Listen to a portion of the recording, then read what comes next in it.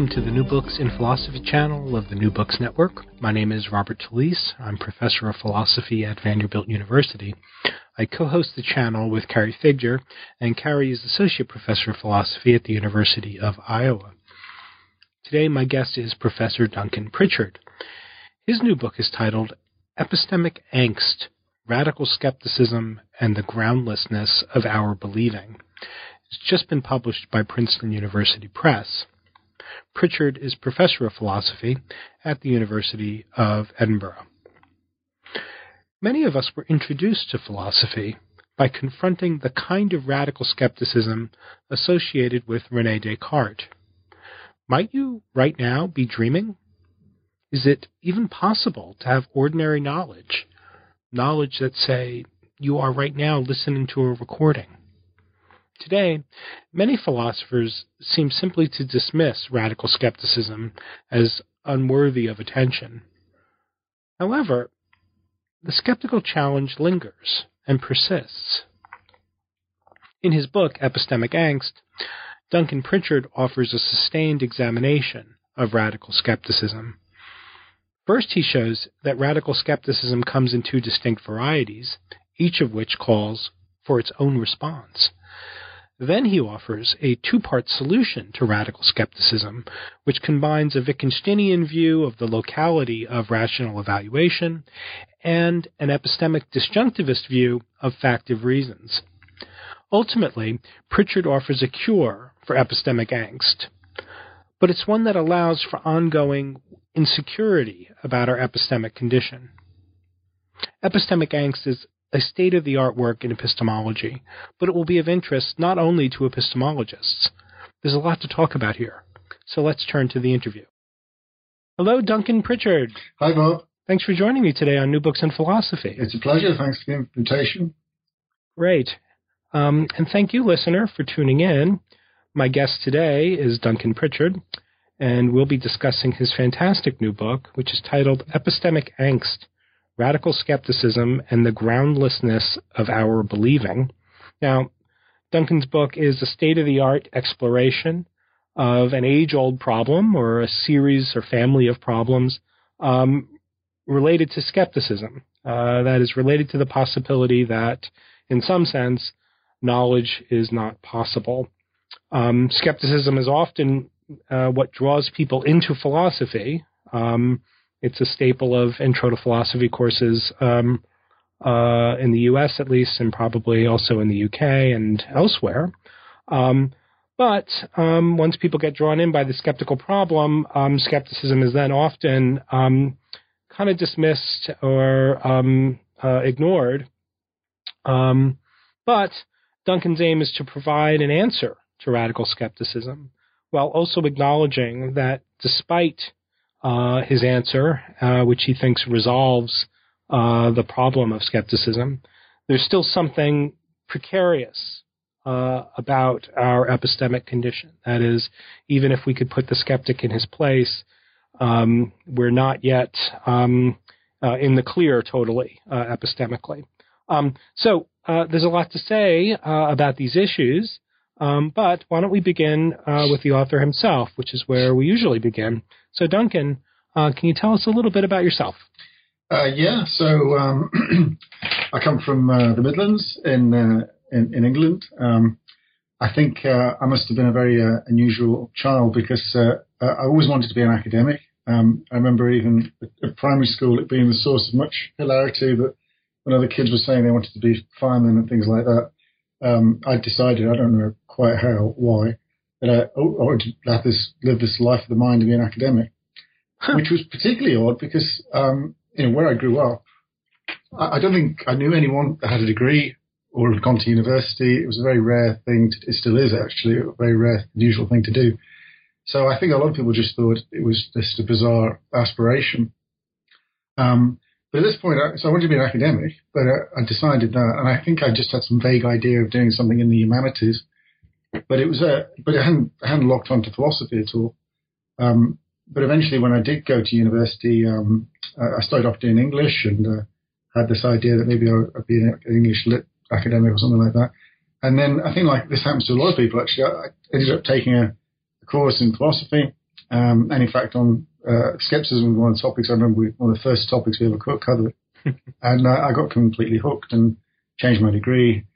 And then, of course, it got even worse then. So then I was going back home to Wolverhampton, this little town where I come from, and telling people not just that I wanted to be an academic, but now I want to be a professional philosopher. I think it must have seemed quite ridiculous.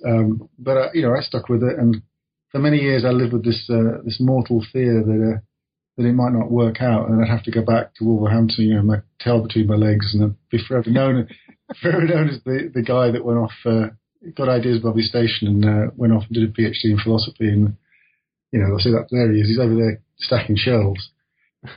So that's how I got into philosophy. And it's funny, the problem of skepticism stuck with me. I mean, the main field I work in philosophy is epistemology.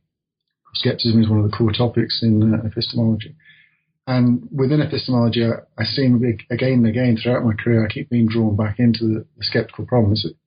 It's something that sort of bugged me, I say in the book, actually, that the problem of radical skepticism, it's philosophically speaking, it's my first love and my true love. And I think that's pretty accurate, actually. Well, excellent.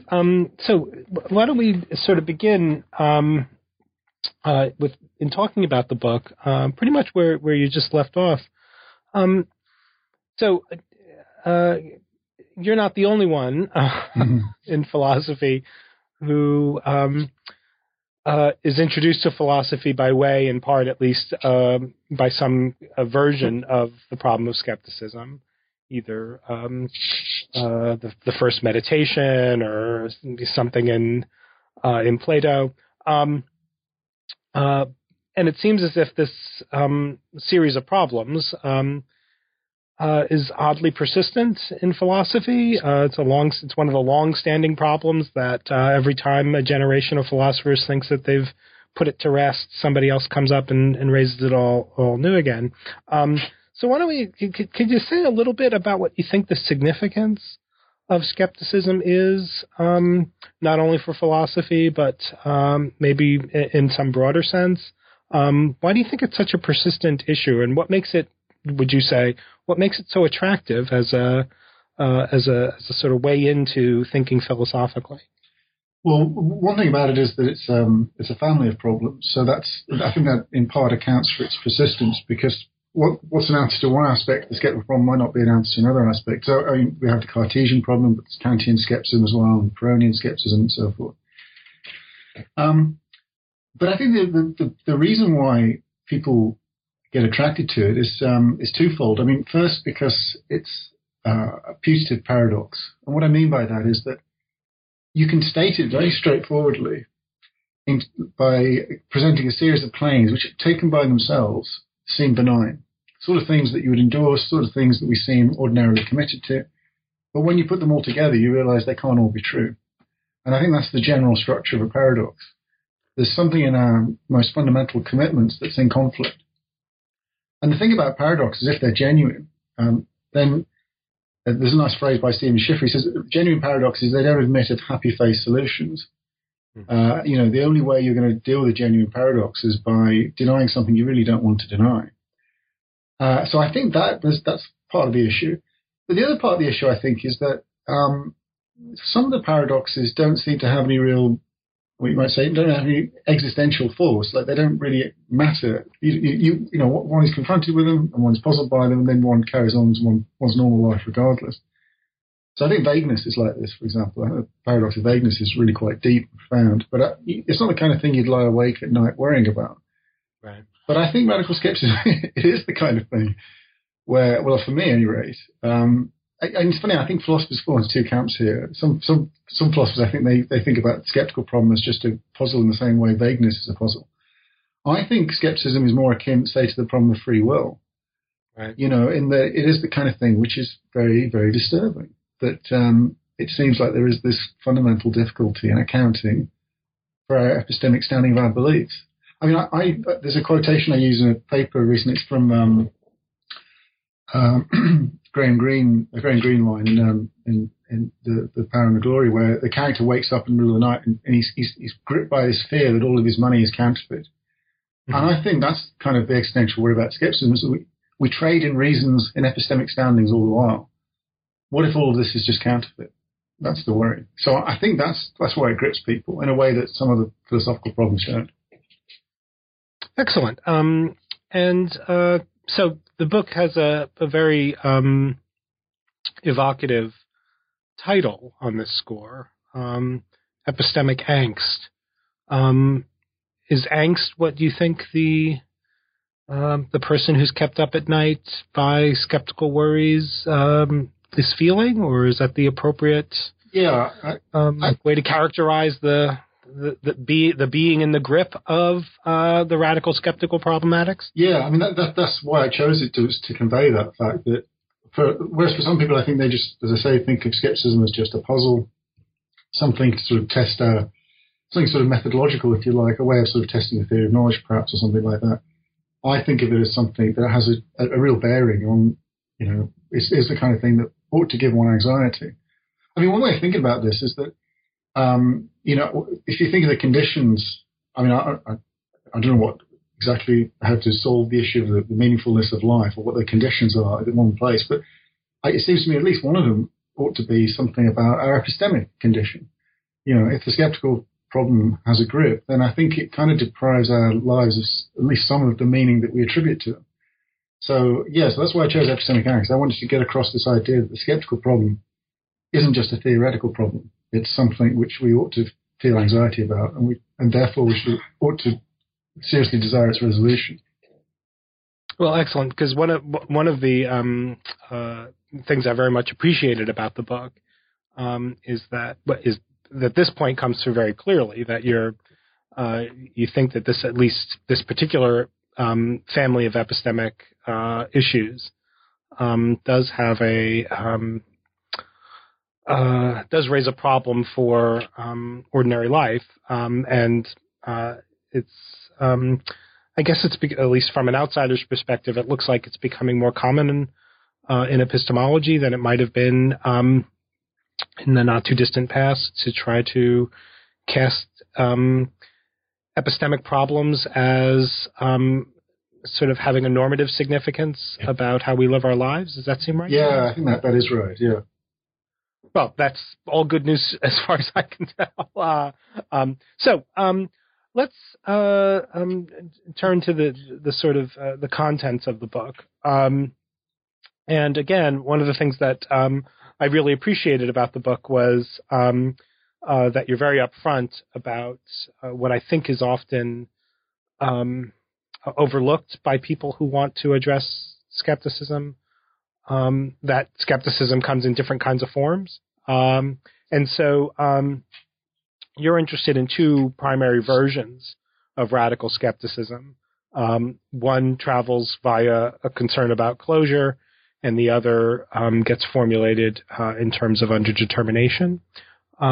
Could you sort of disambiguate those two versions of the skeptical, radical skeptical problem and tell us how they differ? Sure. So they both purport to be formulations of a broadly Cartesian skepticism.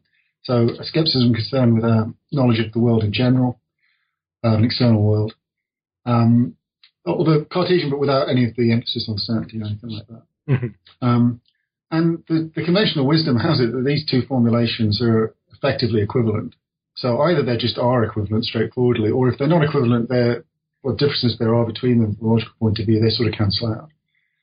Now, the closure version is perhaps most familiar to people. Closure, as I understand it gets understood in different ways in the literature, but I understand it as a claim about how if you've got rationally grounded knowledge and then you make a competent deduction from that rationally grounded knowledge and thereby acquire a belief which is based on that competent deduction, then that belief ought to amount to rationally grounded knowledge. Mm. And that strikes me as the kind of thing that we really don't want to reject, because if it were false, it would just be mysterious. How can it be that, a competent deduction, which is a paradigm case of a rational process, how could undertaking a competent deduction from rationally grounded knowledge result in anything that wasn't rationally grounded knowledge? But what would be degrading from an epistemic point of view, the belief that results? I mean, it would just be very strange. And it looks like it would also lead us to have difficulty in trying to understand the difference between a competent inference and an incompetent one. Indeed, yeah. I mean, I think if we denied it, it'd be interesting to, of course, I accept it, but if you deny it, then I think there's going to be all kinds of problematic consequences of this. Right. But the point is that when you've got that principle in play, then it's pretty easy then to derive a skeptical argument from it, because what you do is you say, basically, we think that we have lots of rationally grounded knowledge on the one hand. On the other hand, we also typically will grant that we don't have rationally grounded knowledge of the denials of skeptical hypotheses. I don't have rationally grounded knowledge that I'm not a brain in a vat, and so on and so forth. And ordinarily, it seems like those two claims aren't in conflict. I mean, I know lots of ordinary things, like there's a cup in front of me, and so what if I can't exclude this, apparently far-fetched possibility that I'm the victim of some skeptical scenario? But the problem is when you've got closure in play, it acts as a kind of a bridge to connect the one to the other. So, you can now say, well, look, suppose you did have that everyday knowledge. A lot of that everyday knowledge that we attribute to ourselves is such that it actually entails the falsity of skeptical hypotheses. I can't be sitting here seeing a cup in Edinburgh if I'm a brain of vat and Alpha Centauri. So the one excludes the other. But that means that if closure is in play, then through a competent deductions, one can come to have rationally grounded knowledge of the denials of skeptical hypotheses. Or conversely, if you think it's impossible to have rationally grounded knowledge of the denials of skeptical hypotheses, then it follows you can't have rationally grounded knowledge of the everyday claims either. So that's basically closure-based skepticism. It's a paradox which involves an inconsistent triad. There's three claims which are in conflict. Basically, we can't be simultaneously true, so it seems, that we have lots of rationally grounded knowledge, that we fail to have rationally grounded knowledge with the denials of skeptical hypotheses, we can't exclude them. And then the third claim is just closure. The thought is, taken independently, all those three claims look fine, benign in fact. But when you put them together, you realize that they're inconsistent. One of them has to go. So that's closure-based skepticism. And then there's undetermination-based skepticism, which, as I say, most people think or have thought is basically equivalent to closure-based skepticism. It proceeds in a superficially very similar way. I mean, basically what it does is it turns on a principle called undetermination, which on the face of it imposes a really minimal constraint on rationally grounded knowledge. All it says is that if you've got two competing alternatives, which are known to be incompatible with one another, and in order to have rationally grounded knowledge that one of those alternatives obtains, you better have better reason for that first alternative than for the second. So take an extreme case like P and not P. So P and not P is obviously they're in conflict with one another, they can't both be true. Well, what is it? What minimal condition might we place on having rationally grounded knowledge of P? Well, one condition might be that you've got better reason for believing P than for not P.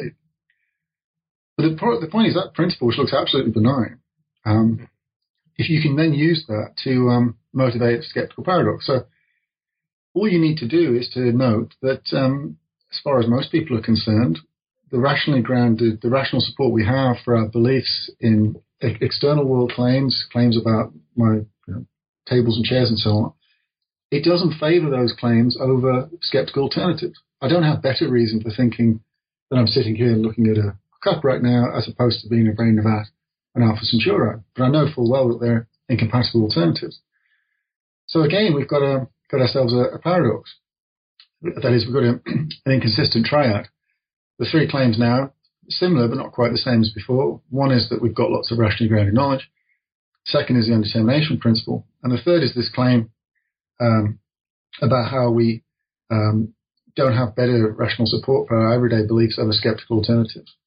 And the thought is, taken independently, all three claims look benign, but when you put them together, you realize they're inconsistent.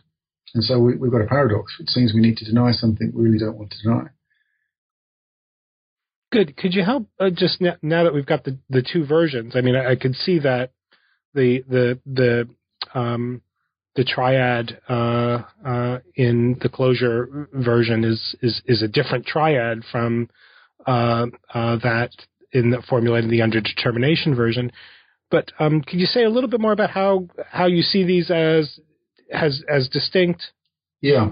So, like I say, most people think that they just amount to the same thing. So the standard line, which we get from Bruckner, is that they're basically equivalent. And even people who demur from this, like Stu Cohen, for example, and he says although there are logical differences, they sort of cancel out. So there's not really a difference that we should care about. But some years ago, I had a paper where I argued that they're actually quite fundamentally different. Right. But I don't think I really. It's a bit difficult in words to explain the difference. But roughly, you could think about each of these arguments as turning on a certain kind of entailment, which is contentious. In the closure-based case, the entailment roughly is that if you've got rationally grounded knowledge of an everyday kind, then it follows that you know the denials of skeptical hypotheses. That's the relevant closure-based inference that's in play there. Whereas in the undetermination case, the inference is slightly different. It's that if you've got lots of everyday knowledge, then it follows you've got a better support for your everyday beliefs over skeptical alternatives.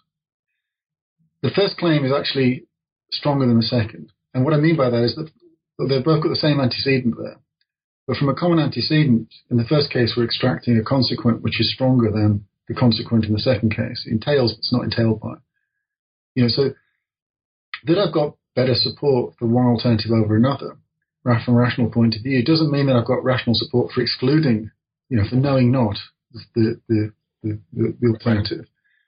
So there's a logical difference, and it can look subtle, but I think, and this is what I try and argue in the book, I think actually what's going on here is that the logical differences here reflect, I think, distinct sources of skepticism. I think what's driving these two kinds of skepticism are two very different kinds of claim that are lurking in the background.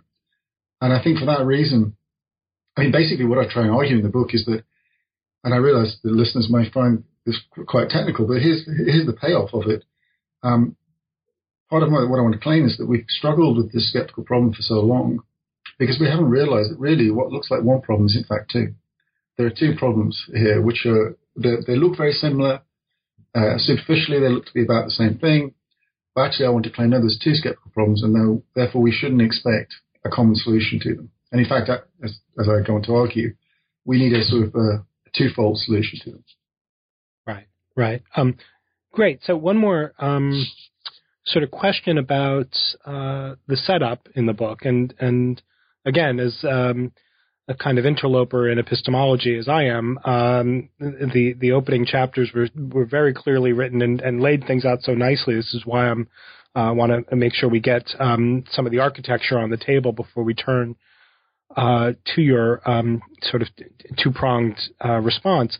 But you draw a very nice distinction and elaborate it between two different kinds of anti-skeptical responses. And two different strengths of anti-skepticism. You've got the overcoming and undercutting responses. Can you help us with that distinction or elaborate that distinction for us? Sure. The basic idea is that when you're presented with a putative paradox, there's two ways to go. One way is to somehow find a way to explain why what looks like a paradox is in fact not a paradox at all. So, and I think this is the undercutting response, and I think it's the optimal response to skepticism, because what you do is you say, well, look, it looks as if we've got these basic commitments and their intention, but actually, something's gone wrong here, or there's some sort of trickery going on, or it could be that there's ambiguity there, or that something which is looking like common sense turns out to be the product of dubious philosophical theory, or something like that. That, I think, is the optimal way to deal with paradoxes. The alternative is the overriding response, and the overriding response says, well, yes, we have got a basic tension in our fundamental commitments, but we have independent reason to revise those commitments in order to evade it. So in the first case, what you're doing is saying there's an obstacle, in this case to knowing, and you're removing it. In the second case, you're basically, the obstacle still remains. It still is something very puzzling about our basic commitments and how they're intentional with one another, but rather we avoid that ultimately by denying one of them and offering independent reasons for denying them. So, if you like, the overriding response to skepticism is the sad face solution to skepticism I mentioned earlier, whereas the undercutting one is the happy face one, because in that case, we don't have to deny one of our fundamental commitments, because it turns out there isn't really a paradox there at all. Of course, the undercutting response is much harder to do. Right. And much harder to do without opening oneself to the charge from the skeptical opposition that the question has been begged. Is that right? Yeah, that's right. I mean,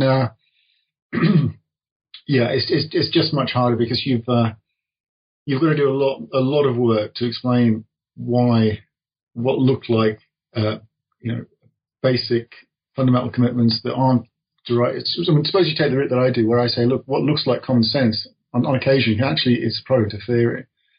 Mm-hmm. That's quite a difficult claim to make stick, because then people might come back and say, well, hang on, it certainly didn't look that way before. And indeed, just as a point of autobiography, I didn't think of these claims as being the contentious ones being the product of theory either when I first came across them.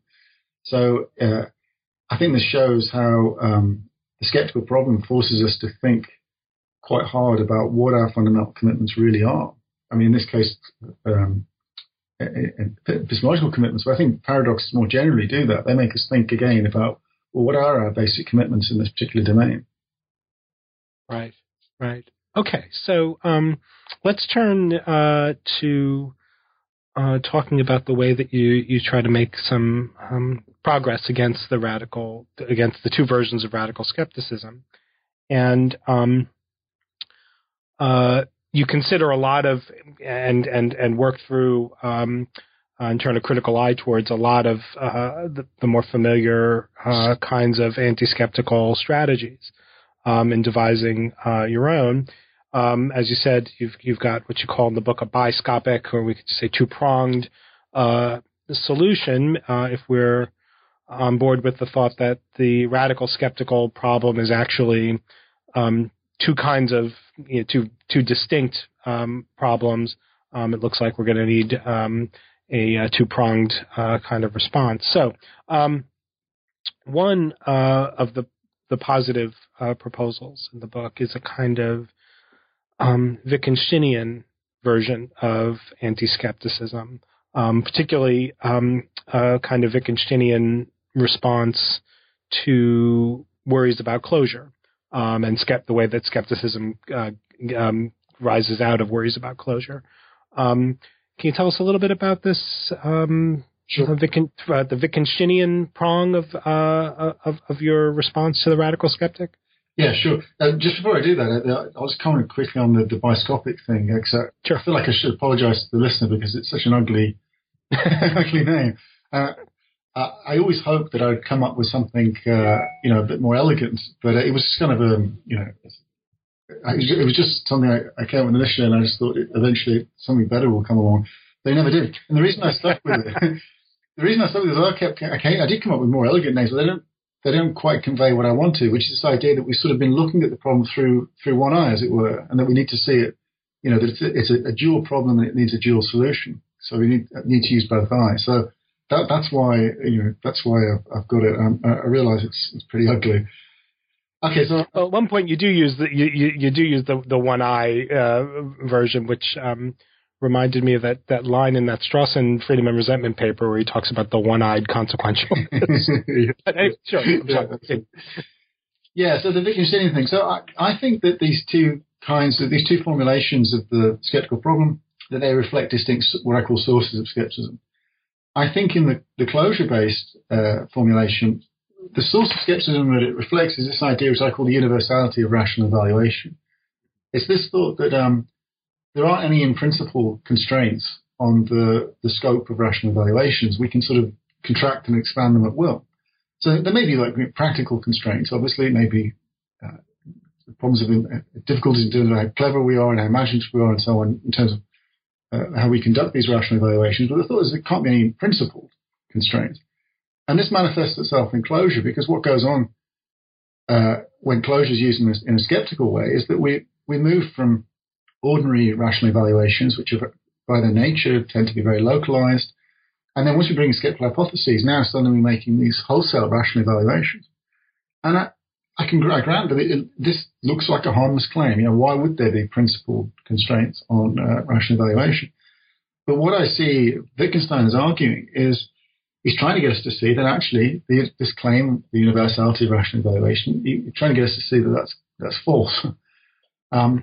So this is the Wittgenstein of uncertainty.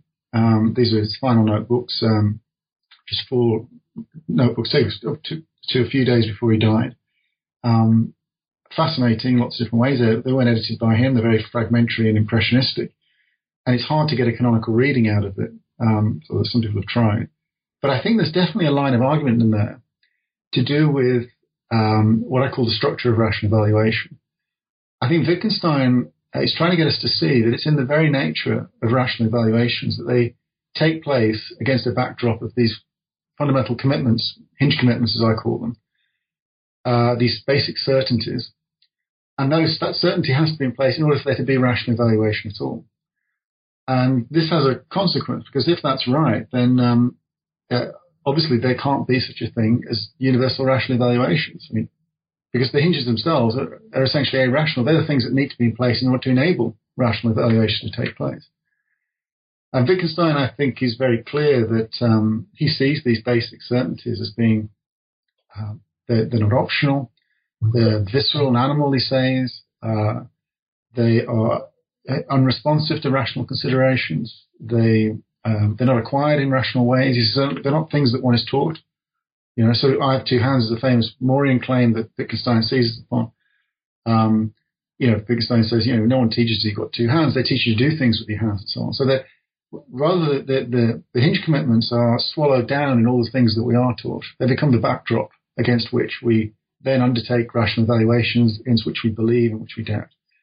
So I think Wittgenstein is trying to argue that in order to be in the space of reasons at all, you ought to be the kind of person that has beliefs, offers reasons for and against things, doubts and so forth. One already has to have this backdrop of hinge commitments in place.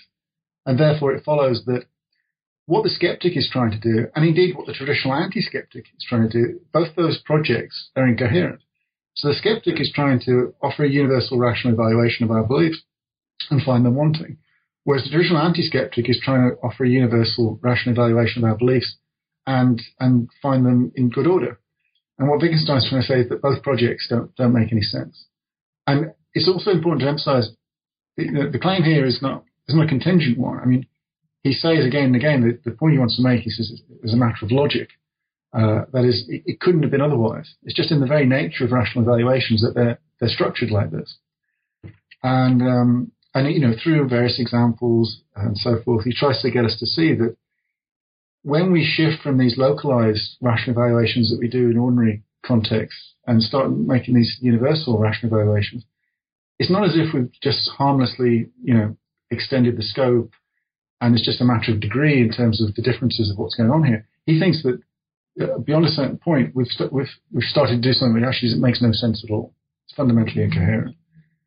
And if that's right, well, then the structure of the claim about the universality of rational evaluation, that claim is the joker in the pack here. And that's what needs to go. So let me sort of just ask maybe a kind of innocent question. Is when as you're reporting, Wittgenstein says that this is a logical point. Yeah. It's a logical point about a kind of evaluation. So is this I guess I'm wondering sort of, is this a point about something that we do, namely we evaluate beliefs and there's a point where the spade turns in that activity, and there's something about the structure of that activity of evaluating that requires that there be hinge propositions, or is it a logical point in some other sense that it's not merely about evaluations or things that we do? Is it a logical point that even if there were no evaluators, there would have to be propositions presupposed by any effort to, well, I haven't put it right. So do you see the question I'm asking? Like, how much is this a point about some activity we are engaged in, namely evaluating our beliefs? One way of putting this might be helpful is that there's a certain reading of Wittgenstein which you find in Strawson in his skepticism and naturalism, where it's sometimes called the naturalistic or the Humean reading, which basically takes Wittgenstein as making a purely psychological point. Like, it's just like, well, psychologically, we can't undertake rational evaluations, the certainties have to be in play. And it seems to me, although Wittgenstein does make that point, that's just like, that it doesn't carry any anti-skeptical weight for him. I think he really wants to make the much stronger claim, which is that, as I say, it's in the very nature of rational evaluations that it presupposes hinge commitments, so that there could not be any system of rational evaluation which didn't have hinge commitments in play. So to aspire to universal rational evaluations is like aspiring to a circle square. And I think this point is really key to understanding him, because, one upshot of this is that you can't have rationally grounded knowledge of the hinge claims. And that can sound a bit bizarre. But of course, if you take Wittgenstein literally on this, in a sense, it's not like you lack knowledge of them either. It's not as if there's something of which we could know, but of which we're ignorant. They're the kinds of things which aren't in the market for knowledge. And I think this is Wittgenstein's big idea, and it's the one that it's hard to get our heads around. He says it himself. The difficulty is to realize the groundlessness of our believing. That's why I use it as a subtitle. I think what he's trying to do in Uncertainty is try and work through that idea and make sense of it and understand why that idea doesn't collapse into skepticism. Cavell put it nicely. Cavell, in his Claim of Reason, he says that, one of the things that Wittgenstein's, a core commitment of Wittgenstein's is this idea that on the most fundamental level, our relationship to the world, he says, is not one of knowing. And I think he means rationally grounded knowledge here. And I think that's exactly right. I think trying to understand why that's the antidote to skepticism, rather than being just another form of skepticism, is part of the challenge of working through a Wittgensteinian epistemology. Right. So, okay, good. That was very helpful. Yeah, I was sort of grasping for the sort of the question about whether this was a kind of Humean natural belief story or something deeper. It looks like your account of Wittgenstein has a deeper kind of impossibility of full-blown universal rational evaluation. So it looks like what's at the core then of the closure-based version of skepticism is a premise that rational evaluation is universal. When you call them, when you call our attitude towards hinge propositions commitments, I take it that they can't be. I take it that whatever the attitude is towards the hinge propositions on this Wittgensteinian story, those can't be beliefs. That's right. What? So yeah, good. So the reason by the way, everyone else talks about hinge propositions, and I talk about commitments, and that's because I think that if you talk about hinge propositions, then the focus becomes on a particular content. Really, what we're interested in is the distinctive nature of the commitment in play. Right. So that's why I focus on that. But yes, they can't be beliefs, and I think one of the mistakes a lot of commentators have made is to treat them as if they are. What they haven't taken seriously, I think, is what Wittgenstein says about the visceral animal nature of these commitments, how they are they're not optional, they're not responsive to rational consideration, and so on. If you take that at face value, then you've got a distinctive kind of propositional attitude in play. I think it is a propositional attitude, by the way. Some people don't think it is. I think it is a propositional attitude. But I think, although it shares with belief the sense in which it excludes agnosticism about the truth, you can't believe something but be agnostic about whether or not it's true, because believing is believing it to be true. Right. So in that sense, it's like belief. But it's completely unlike belief to the extent that beliefs, at least as we talk about beliefs as epistemologists, where we're talking about propositional attitude that's a constituent part of rationally grounded knowledge, that notion of belief. When we're talking about that, we're talking about a propositional attitude that has some basic conceptual connections to reasons and truth. And what I mean by that is just that if you've got a propositional attitude, of endorsing P, of being committed to P, such that you would carry on having it, even if you recognize you had no reason for thinking P is true, then whatever that propositional attitude is, it's not a believing in this sense. It's something else, a wishful thinking or a hoping that or something. And that's just a familiar point people make about belief of this sort. But of course, if we take the hinge, what Wittgenstein says about hinges seriously, then it follows that our hinge commitments aren't beliefs in that sense. They're not, as I call them, they're not kind of knowledge app beliefs anyway. I mean, people use the notion of belief in lots of different ways, but when we're talking about a specific notion of belief that's of interest to epistemologists, it seems to me that hinge commitments can't be beliefs in that sense.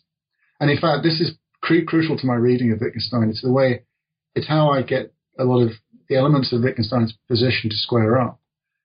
Because I think on most views, most readings of Wittgenstein, I think they're committed to denying closure. So I think they end up being quite revisionary responses to the problem.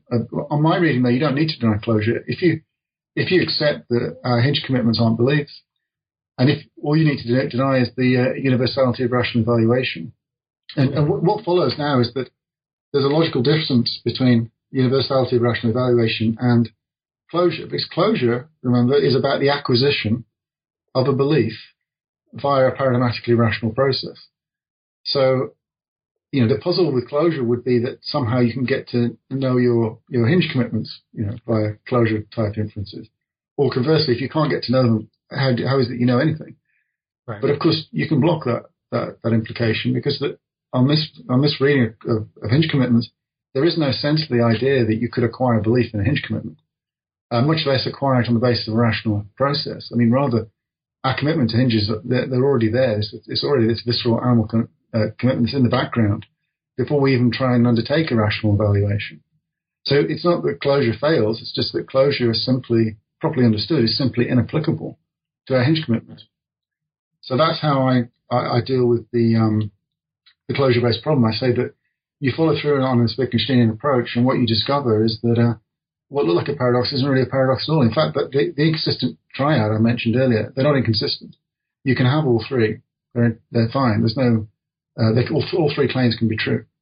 It can be true that we can't know the kind of rational grade knowledge of the skeptical hypotheses because they're hinge commitments, so you can't. That's true. Closure can hold, and it can be true that you know lots of everyday things. They're not in tension with each other anymore. So long as you get rid of this idea in the background of the universality of rational evaluation. And I think Wittgenstein is trying to get us to see in uncertainty through the examples he uses and so forth. He's trying to get us to see that this is an idea that's not rooted in ordinary practices. It's quite an alien idea once you expose what it is. Right. And it's the sort of thing that we should be dispensing with. Super. So, but we're not epistemically in the clear yet. At least we haven't yet escaped radical skepticism because the Wittgensteinian response to the closure-based version of skepticism doesn't really address the underdetermination version. Is that right? That's right, yeah. So people have tried to get a common solution to both problems, Michael Williams most notably. But I just don't think it works because all Wittgenstein is saying, the only point he's making is this claim about the universality of rational evaluation. He's not telling us anything at all about this other source of skepticism, which is what I call the insularity of reasons.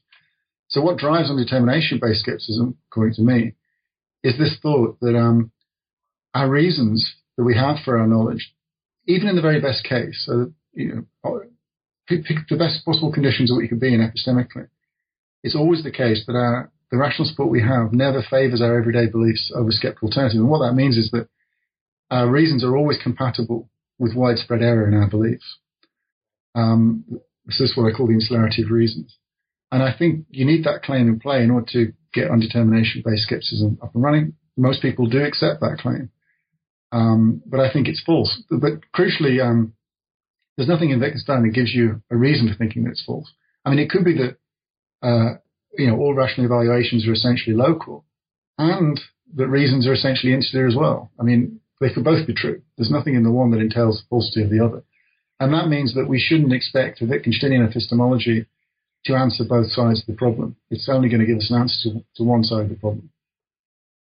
Good. So you turn then to, you sort of pick up a different flavor of epistemology in trying to address the underdetermination version, which is epistemic disjunctivism. Can you tell us what that is?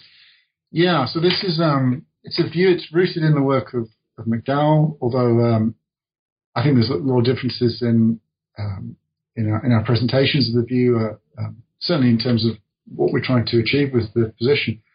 the basic idea is that the reasons. So it's a conventional wisdom in epistemology that there can't be such a thing as factive rational support, where rational support is understood as being, in an internalist way, as being the sort of thing that's reflectively accessible to you. So, either you've got an epistemic standing that entails facts about the world, but then it won't be reflectively accessible, or you've got rational support that's reflectively accessible, but then it won't be factive. But what disjunctivism says is, it says, no, that's not true at all. In fact, in paradigm cases of knowledge, the rational support that you enjoy is both factive and reflectively accessible. And I focus on the perceptual case. I think there are other cases, but perceptual case is the key one for the purposes of this problem. The idea is that in paradigmatic cases of perceptual knowledge, your rational support for your belief is that you see that P, where seeing that P is both reflectively accessible and is factive. If you see that P, then it follows that P. As I say, this is a very controversial view, and it's a view I tackled in my previous book, which is called Epistemological Disjunctivism. And what I try and do there, and I try and further do in the new book, Epistemic Angst, is to show three things, essentially. First, that it's epistemological disjunctivism, that it's rooted in our ordinary epistemic practices. I think if you look at how we ordinarily offer reasons in the perceptual case, we offer factive reasons all the time. I then argue that the view is desirable, so that it can help us solve philosophical problems, in this case, skepticism. And then the third thing is to say, well, given that, why don't we accept it? And I run through what I think are some of the best arguments against it, and I think they all depend upon errors, fallacious reasoning. So the thought is that this view is available, and indeed, therefore, we should endorse it. If epistemological disjunctivism is true, though, then obviously we have to reject the insularity of reasons claim, because it follows that reasons aren't insular. I mean, when I'm in the right kind of conditions, then the reasons I have in support of my belief can actually be extremely different from the reasons that I have when I'm being deceived. And in fact, the reasons I have will entail that I'm not deceived. And again, this is meant to be an undercutting response, because the thought is that it was kind of there's a sort of philosophical trickery going on here. Where does the insularity of reasons thesis come from? It's obviously not rooted in ordinary epistemic practices, because ordinary epistemic practices involve factive reasons. Rather, it's rooted in some philosophical thought that comes along, enters the stage, and tells us that, well, we can't take those ordinary practices at face value. They're incoherent. There can't be reflexively accessible factive reasons. But if we can show, and I have shown, that those reasons for rejecting epistemological disjunctivism are bad reasons, then we kind of go back to an epistemic state of innocence, as it were, where the ordinary practices are fine as they are.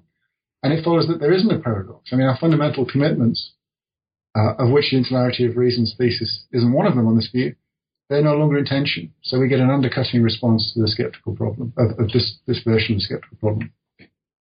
So let me just see if I've got the disjunctivist sort of thought right. So underdetermination versions of skepticism require us to accept the thought that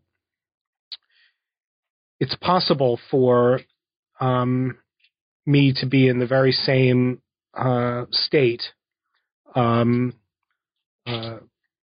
I'm in the skeptical scenario and when I'm in a non-skeptical scenario. That is, if I see the cup in front of me and I'm not being deceived, I can be in the very same state, as it were, as when I'm seeing a cup in front of, or when a cup is appearing in front of me and it's the result of a evil demon or something.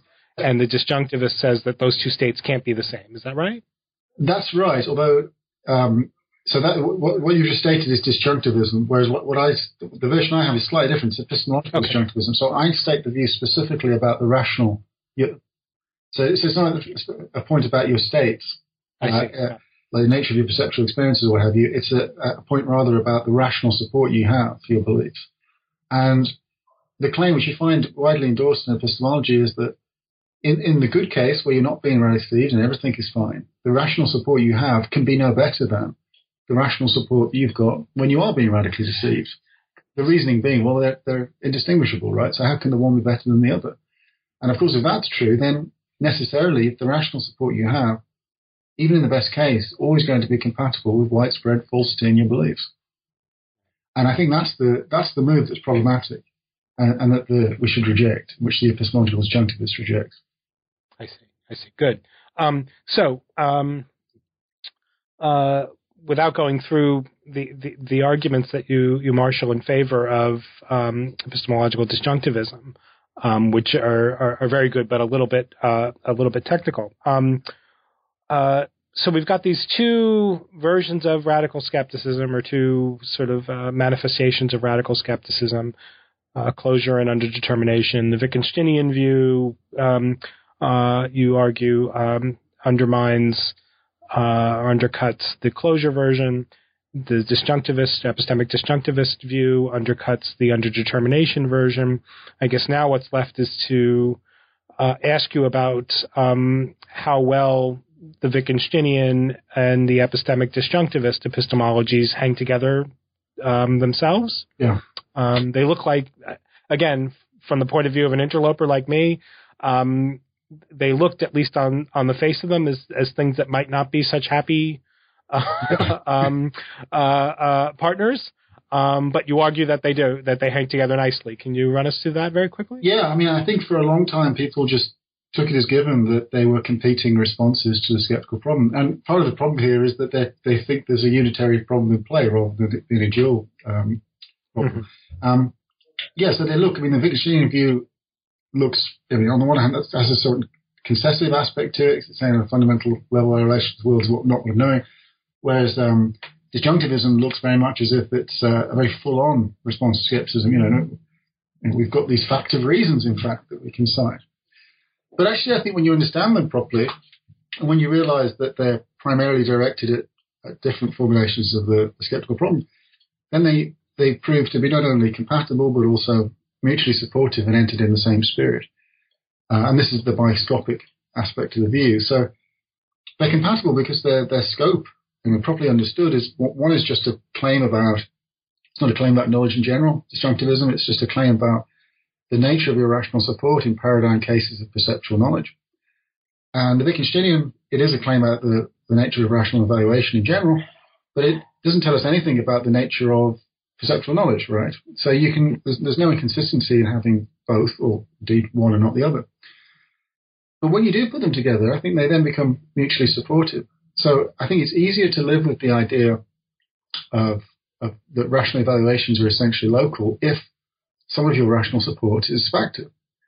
Mm-hmm. And on the other hand, it's easier to live with the idea of factive rational support if you deny the universality of rational evaluations, because you're not now committed to thinking, as some people think, disjunctivists are committed to thinking, that this factive rational support translates into factive rational support for knowing the denials of skeptical hypotheses.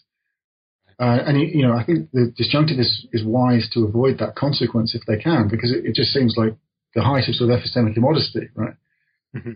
And of course, if you put them together, you're solving both aspects of the skeptical problem. And indeed, you're solving both aspects of the skeptical problem in a way that's very much in the same spirit, because they're both undercutting treatments of the problem. They're both saying that what looks like a paradox isn't really a paradox at all, but rather it trades on these theoretical claims that have been smuggled in, masquerading as common sense. And I think that makes them very much natural bedfellows. Right. Well, that's great. So let me now ask just about the note that you sound at the very end of the book, because although you take this biscopic view to be the cure, as you say, in a couple of places, to epistemic angst, you're nonetheless ready to acknowledge that there still is yet something puzzling or troubling, maybe those are too strong, precarious, peculiar about our epistemic situation. So you say that even though epistemic angst is cured, we're not yet back to a position of epistemic innocence. There is this other kind of epistemic worry that still is in place that you call epistemic vertigo. Can you tell us a little bit about that? Yeah, so I agonized whether to add that section at the end because I was worried that it might seem a bit anticlimactic. Say here's a resolution to epistemic angst, but here there's still this thing over here, the epistemic vertigo. Well, I rather liked it because I guess it's the temptation of undercutting responses to long-standing philosophical problems to sort of wash their hands at the end and walk away as if everything is okay with the world. And that always strikes me as just unlikely to be true. So at least one of your readers thought that it was a very good thing that you ended with something a little bit less than just sweetness and light. Yeah. I mean, the thinking behind it was that if this resolution to skepticism works, then people who have never engaged with a skeptical problem, their rational practices from this perspective anyway are perfectly in order. So there's nothing for them to have any anxiety about. But the problem is, of course, we're in a different situation because we have engaged with the skeptical problem. We have aspired to universal rational evaluations. And I think the aspiration to do that is actually quite natural, even though I think there's nothing in our ordinary practices which demand it. And even though there's something dubious about it, as Wittgenstein shows, I think it's kind of like I think it is a natural thing to do. So what this means is that even once you've resolved the problem, then nevertheless there might be a kind of residual anxiety that remains. And the reason why I called it epistemic vertigo is because vertigo is I'm thinking of fear of heights here. You can think of cases where you know full well that you're not in danger. Nonetheless, you can still feel, you can still feel scared and so forth. And this is Timur Gendler famously put it. These things they're not beliefs, they're aleefs, right? They're things that often are in tension with what we believe. These kind of like phobic reactions. And it could well be that if the aspiration for universal rational evaluations is natural, then even once we've got a resolution of the problem, we might still feel a kind of residual insecurity, in recognizing this fact that there can't be universal rational evaluations. That there is, on a fundamental level, our relation to the world is not one of knowing. There is a fundamental groundlessness to our believing. I think that could make us feel insecure. But I think we also have to recognize that is just a phobic reaction. That's why I call it vertigo. There is a philosophical resolution to this. It's just this is like kind of a vestige of our human condition, that we're aspiring to something we ought not to be aspiring to. Right. So you think then that that vertigo, this residual insecurity, is something that it would be nice if we could train ourselves out of, but we might not be able to, at least in the short run. Is that? Yeah, I suspect it may be just the kind of thing that one can't get out of. It may just be, just be part of our nature that once we've aspired to something like this, discovering that it's unavailable is going to inevitably leave a kind of feelings of insecurity behind, epistemic insecurity. Well, maybe we should, in our introductory courses in philosophy, should stop teaching skeptical. Stop infecting people with this worry. Well, yeah, maybe. Although I think it's probably good for people to have. I think it's a good anxiety to have. Something I want to think about, actually, whether there's been a lot of discussion recently about intellectual humility, what it is, and what's its value, and so on.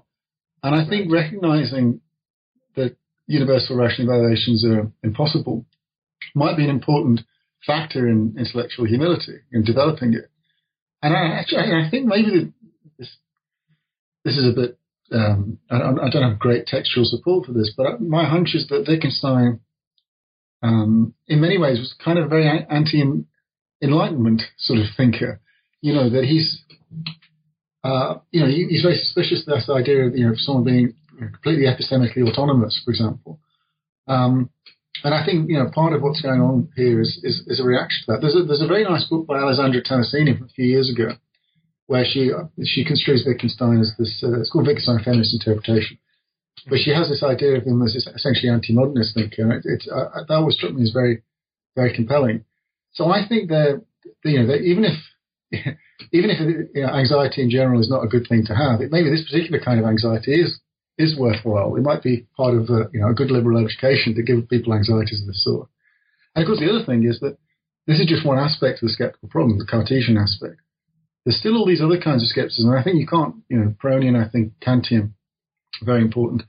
And it's difficult to understand the other forms of skepticism without covering the Cartesian. So right. I think it'll always have a place, even if, and I know this is impossible, even if people were widely convinced of my view, which I'm not going to be betting any money on that. But even if that were to come to pass, I still think it'd be good to teach the problem.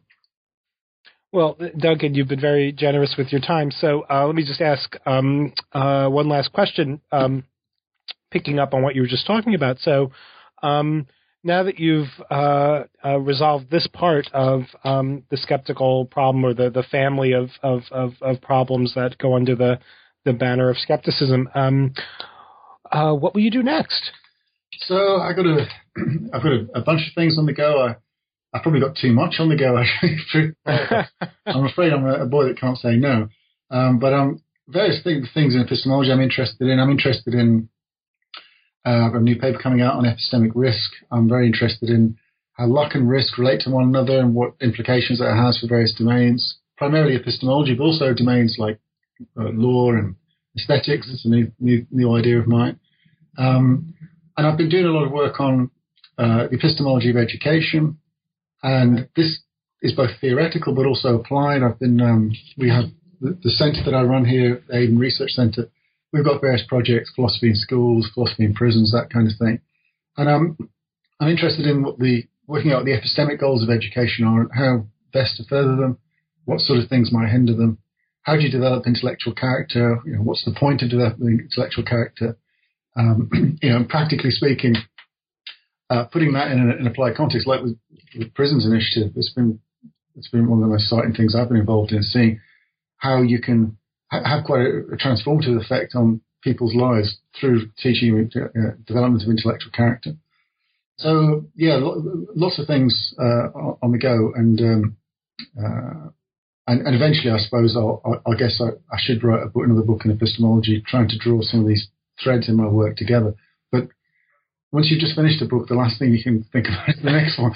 So I know it's always a cruel question at the end of these interviews when I say, "What are you doing next?" So it almost sounds like I'm saying, "So, what have you done for us lately?" Well, Duncan, you've been very generous. Thank you so much for talking to us about your book, which is really a real achievement. It's a fabulous book, Epistemic Angst. Radical skepticism and the groundlessness of our believing. Thank you, Duncan. Thanks very much, Bob. It's been a pleasure, and it's an honour to be asked to do interviews of this kind. So thank you very much. Well, thank you. Take care now. You too. You've been listening to my interview with Professor Duncan Pritchard of the University of Edinburgh. We were talking about his new book, Epistemic Angst, Radical Skepticism and the Groundlessness of Our Believing, which is newly published by Princeton University Press. I'm Robert Talisse, your host. This is New Books in Philosophy. Thank you for listening.